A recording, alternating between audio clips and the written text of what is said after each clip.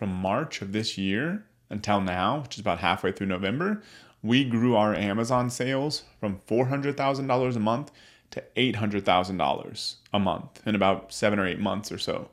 How were we able to do this? Well, we applied what most people don't think of on Amazon, from direct marketing to Amazon. We applied the basic principles that we use on Shopify all day long, where we sell over $2 million a month, almost $2.5 million a month on Shopify.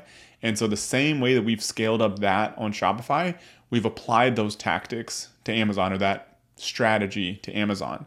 And so the general idea that everyone does that does any sort of volume on their own website is the goal is to increase your lifetime value, decrease your whole constant, your customer acquisition cost.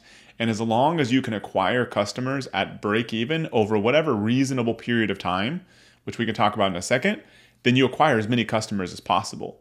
So when we were first scaling our sales on Shopify, starting just at $17,000 a month, we didn't have any external funding. We didn't want to put our own money into the business. And so we basically had to break even either upfront or in the second month after getting a new customer. And so we were only willing to spend that amount, which at the time was $40 basically. It's like, if we can get customers for $40, we'll get as many customers as possible, because we want to break even in the second month. Because in the second month, we had basically $80 in revenue from your average customer.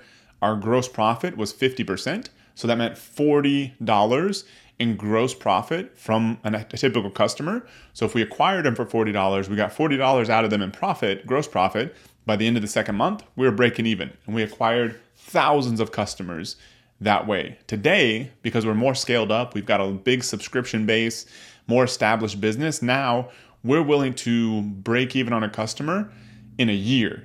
And so that means our customer acquisition cost that we allow has gone way up, which is fine, because after a year, it's still all free money and allows us to keep spending and acquiring more customers, knowing that after a year, based on all the data that we have now, that they're just going to keep buying stuff after a year, or some percentage will, and it works out. It's all good. So it allows us to keep scaling that. So we basically applied that same framework to Amazon, which is one of the reasons we were able to scale from $400,000 a month to $800,000 a month.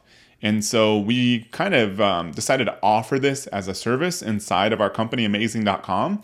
But at the end of the day, our e-commerce business is really the only customer. We haven't actually gone out there and recruited other customers. I think we're finally at the point now where we could take maybe one more customer.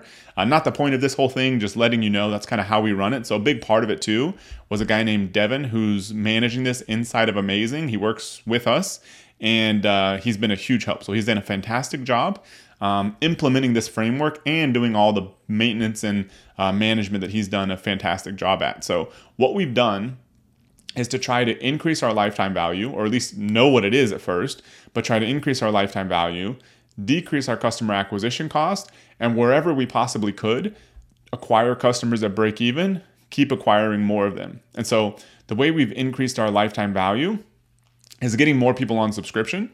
So we offer a 30% discount on our Amazon product pages for first-time subscription customers. Most people just stick with the standard 5 or 10% or whatever Amazon offers. They don't go more aggressive, but we've seen our subscriptions explode by offering a more aggressive coupon, because it's only on the first order. So it's only first-time subscribers on the first order.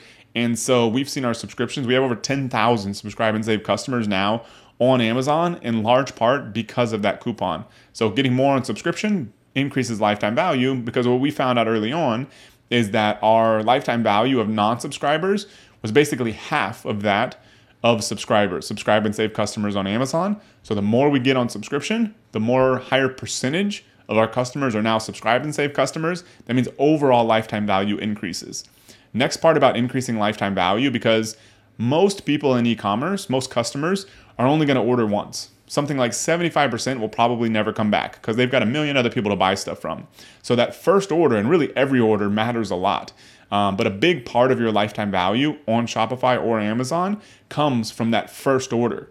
So you've got to get that average order value as high as possible, because for a lot of customers, that's the only order they're ever going to make. And then repeat buyers, it's also going to be affected by your average order value. So on Amazon, the way we've been able to do this is by adding multi-packs to our listings. So we'll literally send in 2 units wrapped together, and that'll be another variation on that same listing. And so that's worked well for us. I mean, it's also if you're selling, say, supplements, if you sell a, say, 60 count, adding 120 count on the same listing, even if your main thing is a 60 count, that 120 count, some people are going to buy that thing.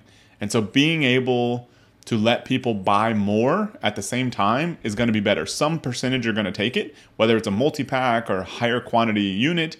Any of that kind of stuff is going to increase your average order value and allow you to acquire more, spend more to acquire a customer.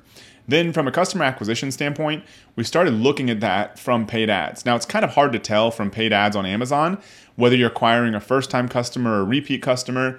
But for us, we've done the best job that we can. And so we look at paid ads now from a customer acquisition cost perspective, meaning that if we're advertising on a generic keyword in our space for our products, we want to see like what is the cost to acquire a customer, because we know that we break even after a year. That's kind of what we're willing to spend. And so as long as we can acquire a customer at that break even gross profit over 12 months, then we're willing to basically spend acquiring customers all day long. So that allowed us to filter what keywords were working, not working, how much we're willing to spend on non-brand keywords on Amazon. And then the big goal here, where we found opportunities overall within ads, within individual products, if we could keep acquiring customers at break even, we just kept scaling and scaling and scaling and scaling.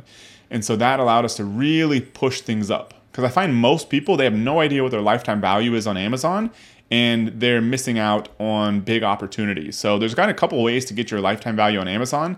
There used to be a page that I don't know if it's still there, but on your Subscribe and Save, if you have that, on Subscribe and Save, there was a page that literally showed you your 12-month lifetime value of subscription versus non-subscription. Another way to do it is to do a cohort analysis manually. You literally export all the orders from, say, a year ago, that month. Say you're doing the beginning of the year. And so if you export all the customers that bought from you from the first time of January of the year before, and then see how much they've spent. Export all the other orders, match up the Amazon order IDs, and see all the amount they've spent for the rest of the year. That single cohort from that January month that bought for the first time, how much stuff did those customers buy all the rest of the year? And then you have an idea of your 12-month lifetime value. We've actually just built this into a tool. So we have a software company called Zoof, ZOOF.com, and we've just built this lifetime value feature in there. So that's another way to get it. You can go there, get a free trial if you want, but that's also in there, or you can do it manually.